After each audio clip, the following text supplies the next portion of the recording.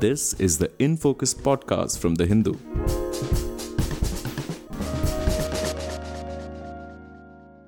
Hello In Focus listeners. Today we are featuring an episode of another podcast from The Hindu, Worldview with Suhasini Haidar. We hope you enjoy this podcast hosted by our Diplomatic Affairs editor. Don't forget to subscribe to it from the link in the show notes. Thank you for listening to In Focus.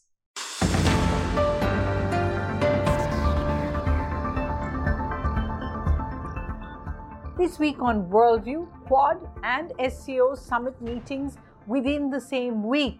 Can India continue to walk this non-aligned tightrope, or is it really attempting to put its feet in two very different boats? Hello and welcome to Worldview at The Hindu with me, Suhasini Haidar. मध्य Asia की इस ऐतिहासिक धरोहर के आधार पर SCO को radicalisation और extremism से लड़ने का एक साझा टेम्पलेट डेवलप करना चाहिए. On two Fridays, 1 week apart, Prime Minister Narendra Modi is attending two very different summits that some would call, in fact, geopolitical contradictions or antitheses of each other. On the one hand, there is the SCO or the Shanghai Cooperation Organization that is made up of Russia, China, Pakistan, Central Asian countries like Tajikistan, which is the host, as well as Kazakhstan, Kyrgyzstan, and Uzbekistan. India is a member and it has just inducted Iran as well. On the other hand, Prime Minister Modi has a visit to Washington to attend the US, Australia, Japan, India quadrilateral summit, and he will have bilateral meetings on the sidelines of that. The question is, what are the differences then between the SCO and the Quad, and why are we speaking about India's non-alignment or its strategic autonomy, as it is now called?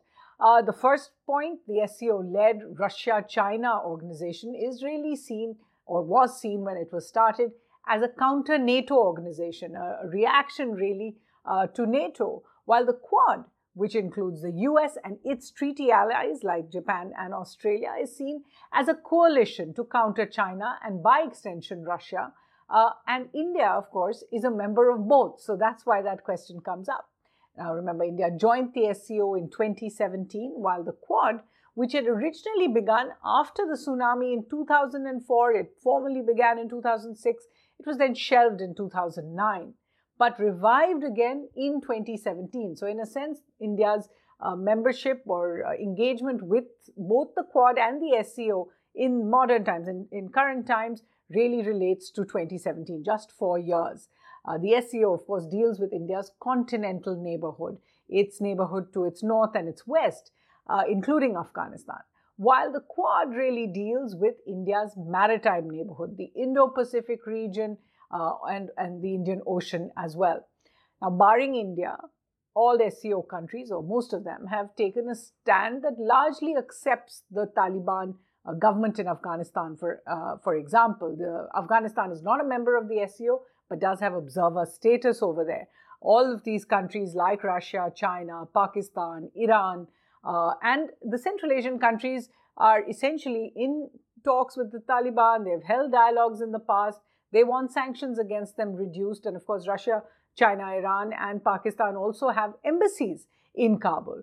Quad countries, other than the United States, have largely stayed more distant from the new Taliban regime in Kabul. They've not opened dialogues except for a few meetings. And other than the US, they don't have their embassies anymore. The US is still running its embassy from Doha. Now, at the SCO, and this really makes it very interesting, the kind of contradictions, India takes part in meetings, even military exercises, counter-terror exercises, with countries that include China and Pakistan. While at the Quad, India is part of naval exercises and frequently is part of statements that decry regional hegemony and cross-border terrorism. This is language seen to be aimed at China and Pakistan. Prime Minister Modi also took part, remember, in the Brazil, Russia, India, China, South Africa BRICS grouping last week, which also seems internally divided on some of these issues and some of what are being seen as these two poles in the new world. So you could ask, can India really sustain this tightrope? or has the Modi government, because this has all happened in the last few years, bitten off more than it can chew for the moment? The first point, and in answer to that, is really that India is not the only country that is in multiple multilateral groupings that conflict with each other. Just take a look at some of the examples.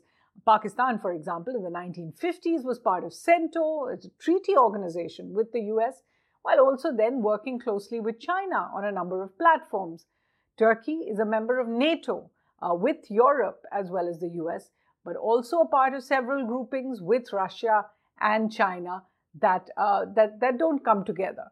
US is a part of the Quad, but then it has too just announced, in fact, just a few days ago this week, has announced a new trilateral on the Indo-Pacific. So not the Quad, but something called AUKUS, Australia, UK, and US.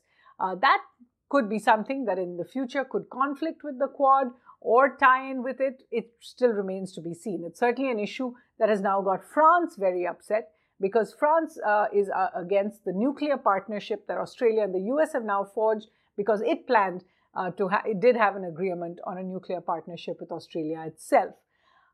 2 months ago, the US also announced another quadrilateral. This was a connectivity quadrilateral that went with the US, Uzbekistan, Afghanistan, and Pakistan, although it's unclear where that will head with the latest developments in Afghanistan. And while they compete on every other sphere, the US, Russia, and China together formed something called the Troika to discuss Afghanistan, and then brought in Pakistan for the Troika Plus. For a few years now, that is what they have done. While the US has maintained the Quad, and Russia and China have maintained the SCO and even formed the Russia-India-China trilateral, neither of those two sides actually included India in any of those Afghanistan conversations. Clearly, in a multipolar world, it is possible to be part of many different groupings depending on what is the issue at hand. India has found common cause with both groupings on some of the issues and has had differences with the others. So let's just take a look at what are the issues that these two organizations really look at and what is India's stand on them. To begin with, while ensuring a free and open and prosperous Indo-Pacific region is really at the base of the Quad Revive platform, the leaders, and they met for the first time virtually earlier this year, Mr. Biden, Mr. Suga, Scott Morrison of Australia, and Prime Minister Modi, have focused on three verticals. The first being countering COVID, and it includes a vaccine initiative that is supposed to be a vaccine built in India with American expertise, in other words, the Johnson & Johnson vaccine, which would then be exported. 1 billion vaccines would be made for all of Southeast Asia or ASEAN countries, so the Indo-Pacific countries, if you like. The problem here is that while India has signed on to that idea, it is not finding any support to push through the WTO proposal that India is a co-signatory to, asking for a waiver on patents for any of these COVID materials. And India, for its own part, has so far blocked giving indemnity, giving a sort of insurance waiver to the United States for those vaccines. So it really remains to be seen how Johnson & Johnson, which is an American vaccine, can be produced in India as a part of the Quad initiative. Second, really, are climate change issues. India has worked with Quad countries on the Solar Alliance, on the Paris Accord. They have very similar goals, but it has not yet signed on to some of the things the other countries would like to. For example, net zero by 2050. That means an end to carbon emission in net, as well as ending coal as a source of thermal power. These are all deadlines that these more westernized and developed countries have already signed on to, but India as a developing country is waiting to make any announcement. So there is no sort of common position as of now on that part of the Quad. Then you have the third silo, which is critical technologies and resilient supply chains. Now, while India is keen on building alternate supply chains, especially on technologies, critical technologies with partners keen to end dependence on China, and we've seen this with the 5G debate as well, it is not a part of the Osaka Tract that was started by Japan along with other countries that really includes the other Quad countries, and that is an agreement on cross-border data flows. That's not something India is a part of. So let's turn across the aisle to the SCO now and take a look at what they discuss and what is India's position there. And again, we see some differences. For example, the SCO runs what is called the Afghanistan Contact Group, where ministers or deputy ministers come together. Now, India has not been on the same page as most of the SCO countries, as we said earlier, when it comes to dealing with the Taliban.